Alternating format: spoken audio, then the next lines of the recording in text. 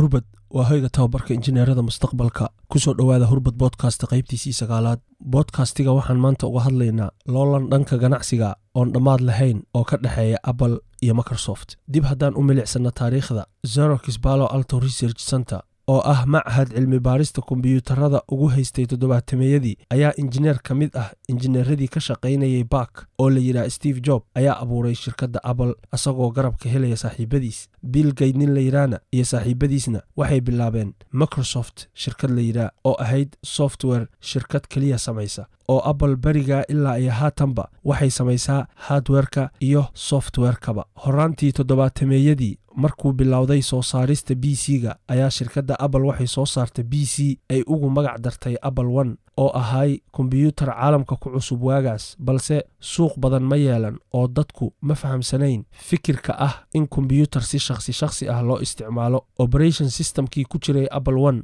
wuxuu ahay operation system source code-kiisa ay iska kaashadeen injineero badan oo ka shaqaynaya Palo Alto Research Center source code waxa la yiraahdaa xisaabta iyo qoraalka uu ka samaysan yahay software-ku ayaa loo yaqaanaa source code Apple I operation system wuxuu lahaa GUI oo loo yaqaano graphical user interface oo ah sawir iyo icono saaran desktop-kaaga kana fiican CLI oo ah command line interface oo asaguna u eg farcad oo saaran shaashad madow ah 1981 Microsoft ayaa waxay soo saartay document operation system oo ay u samaysay IBM PC-geedii ahay 5051 oo aad suuqa looga soo dhaweeyay lana iibsaday Apple-na waxay soo saartay kombiyuutar ay ugu magac dartay Lisa oo wax badan ka caalamisanaa IBM-keedii 1985 Microsoft intay soo saarin Windows ayaa aad waxa u cajabiyay sida uu eg yahay GUI-ga Apple kana codsatay Apple inay u ogolaato isticmaalka qayb ka mid ah Mac OS GUI ogolaashahaas kadib Microsoft waxay soo saartay Windows version 1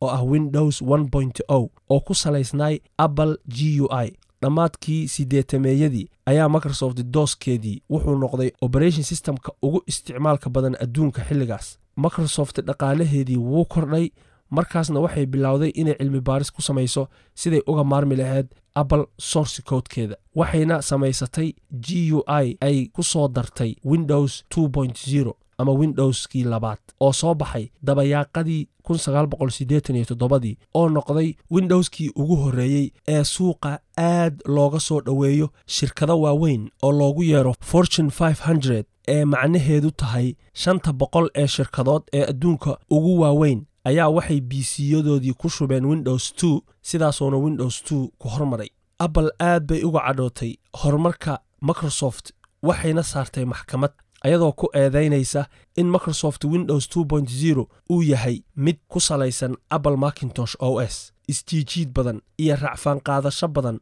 oo socotay ilaa muddo 10 sano ah muddadaas ay maxkamaddu socotana Apple qiimaheedii suuqu hoos buu u sii dhacay Microsoftina caan bay ku sii noqotay eedeyntaas fiiro gaara Microsoft Media ayay laaluush siisay si magaceeda loo baahiyo eedeyntana dusha looga saaro Apple 1996 ayaa garsoore maxkamadeed wuxuu u xukumay in Microsoft aysan waxba ka koobiyeen Apple balse tahay loolanka ganacsiga ee Apple ha hinaasine hana macaamiil isticmaasha Macintosh-kaaga buu kula taliyay Apple garsoorihii teeda kale intii maxkamaddu socotay Apple-na waxaa maxkamad la koray Xerox oo ahayd shirkadii lahayd Palo Alto Research Center oo Apple OS-keeda GUI-geeda waxaaba iska kaashaday injineeradii ka shaqaynayay Palo Alto Research Center saan hore u soo niri Xeroxna oo ku andacoonaysay in Apple fikirka OS-ka GUI-ga leh ay ka soo xaday injineeradii Park Palo Alto Research Center loo soo gaabiyo Park Apple jahawareer iyo dhakafaar baa ku dhacay waxay garan weyda meel looga yimid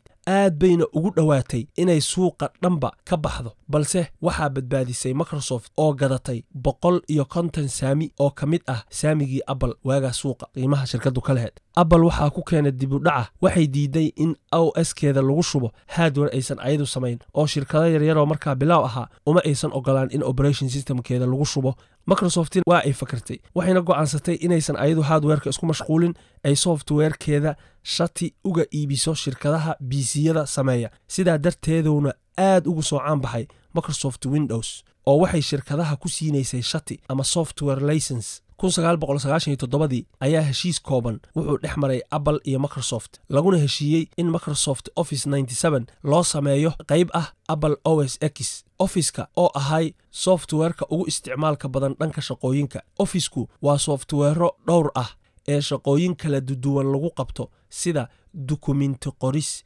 xisaab xiris, tirakoobis, soo bandhigis fikir. 2000 markii la soo gaaray ayaa kaabayaashii dhaqaale ee Apple dib u soo fiicnaadeen. Markaas ayay ka howlgashay inay casriyeyso ganacsigeeda ayna soo saarto iPod, MacBook, iMac qalab ay ugu magac dartay. Microsoft ayaduna wayba sii daalacday oo waxayba noqotay shirkadda adduunka ugu qiimaha badan oo dhaqaalaheedu aad buu u kordhay. Bill Gates oo ahay madaxa ugu sarreeya shirkadda Microsoft ayaa xilligaas iska casilay madaxtinimadii kuna wareejiyay qof kale si shirkaddu hoggaan cusub u hesho. Windows-yada ay soo saartay Microsoft waxay kala yihiin Windows 95, Windows 98, Windows Me oo aad loo isticmaalayay ayaa waxaa ku soo biiray Windows 2000 oo aad loo caashaqay quruxda GUI-giisa kana caalamisanaa Windows-yadii ka horreeyay, balse asagana waxaa ka qurxoonaaday Windows XP oo soo baxay 2002. Caalamka kombiyuutarada yaalla maanta 90% waxaa ku jira Microsoft Windows.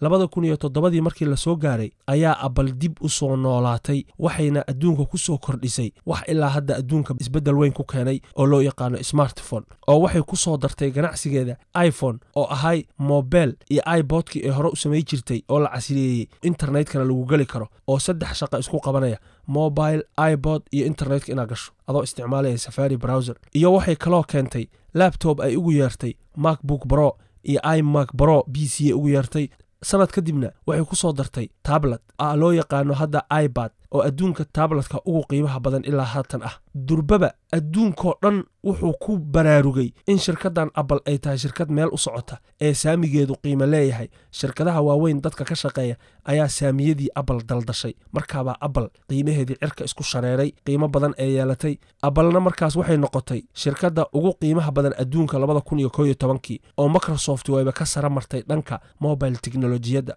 Microsoft waxay iibsatay Nokia. Nokia-na waa shirkad weyn ee adduunka ugu haysatay mobilada. Waxa suuqa ka saaray Apple ayadoo isleh suuqa ku cariiri Apple, balse Windows mobile version-kii ee u samaysay Nokia mobiladeeda ma laga soo dhaweyn suuqa oo aad bay u qasaartay. Microsoft-na waa laga hormaray. Microsoft kumaysan guuleysan inay ku cariiriso Apple suuqa mobilada iyo tabletyada dhankooda. Microsoft waa soo rogaal celisay ayadoo hoggaankii loo bedelay 2014. Microsoft hadda waxay noqotay shirkadda adduunka ugu qiimaha badan ayadoo ganacsigeeda u bedeshay dhanka cloud technology iyo AI waxa loo yaqaano artificial intelligence oo adduunka hadda ku soo kordhaya. Dhagayste, waxaad isweydiin kartaa yaa fiican